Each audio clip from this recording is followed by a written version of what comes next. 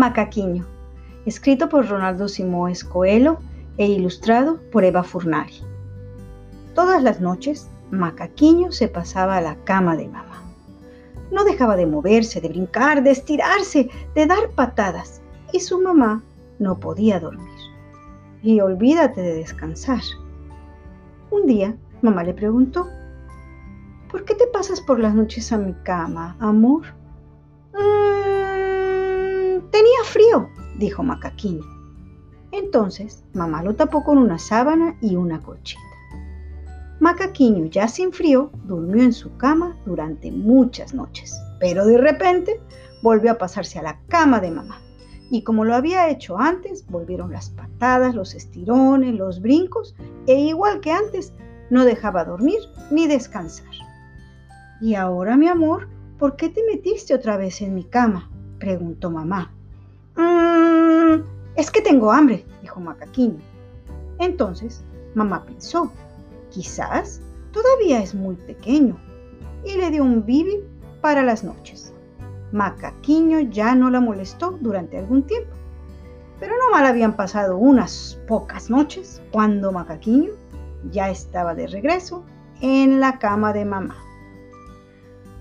Y ya un poquito enojada, molesta, mamá le preguntó: «A ver, mi amor, ¿por qué lo haces? Mi niño, ¿qué pasa?».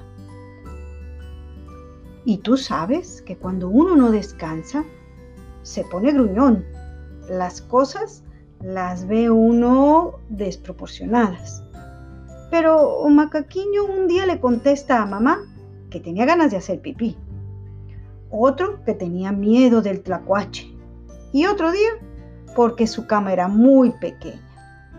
Mamá tenía la solución para todo, pero Macaquiño acababa por regresar a la cama de mamá. Y así estaban, y cada vez mamá estaba más cansada, más enojada. Hasta que un día Macaquiño decidió hablar con su mamá y le dijo: Mami, es que me haces falta. Todo el tiempo se me hace poquito y me gusta dormirme en tu cama porque te extraño mucho». Y entonces mamá comprendió y dejó que Macaquiño la abrazara y la besara muchas veces, todas las veces que fuera posible durante el día. Además, ella trataba de estar más tiempo con él, aun cuando tuviera que hacer cosas que todas las mamás hacen. Por ejemplo, ir a trabajar o lavar los platos, cocinar, doblar y acomodar la ropa, bañarse. Porque las mamás se bañan, comen, toman una taza de té, pero se daba tiempo. Así que cada vez que les era posible, hacían más cosas juntos.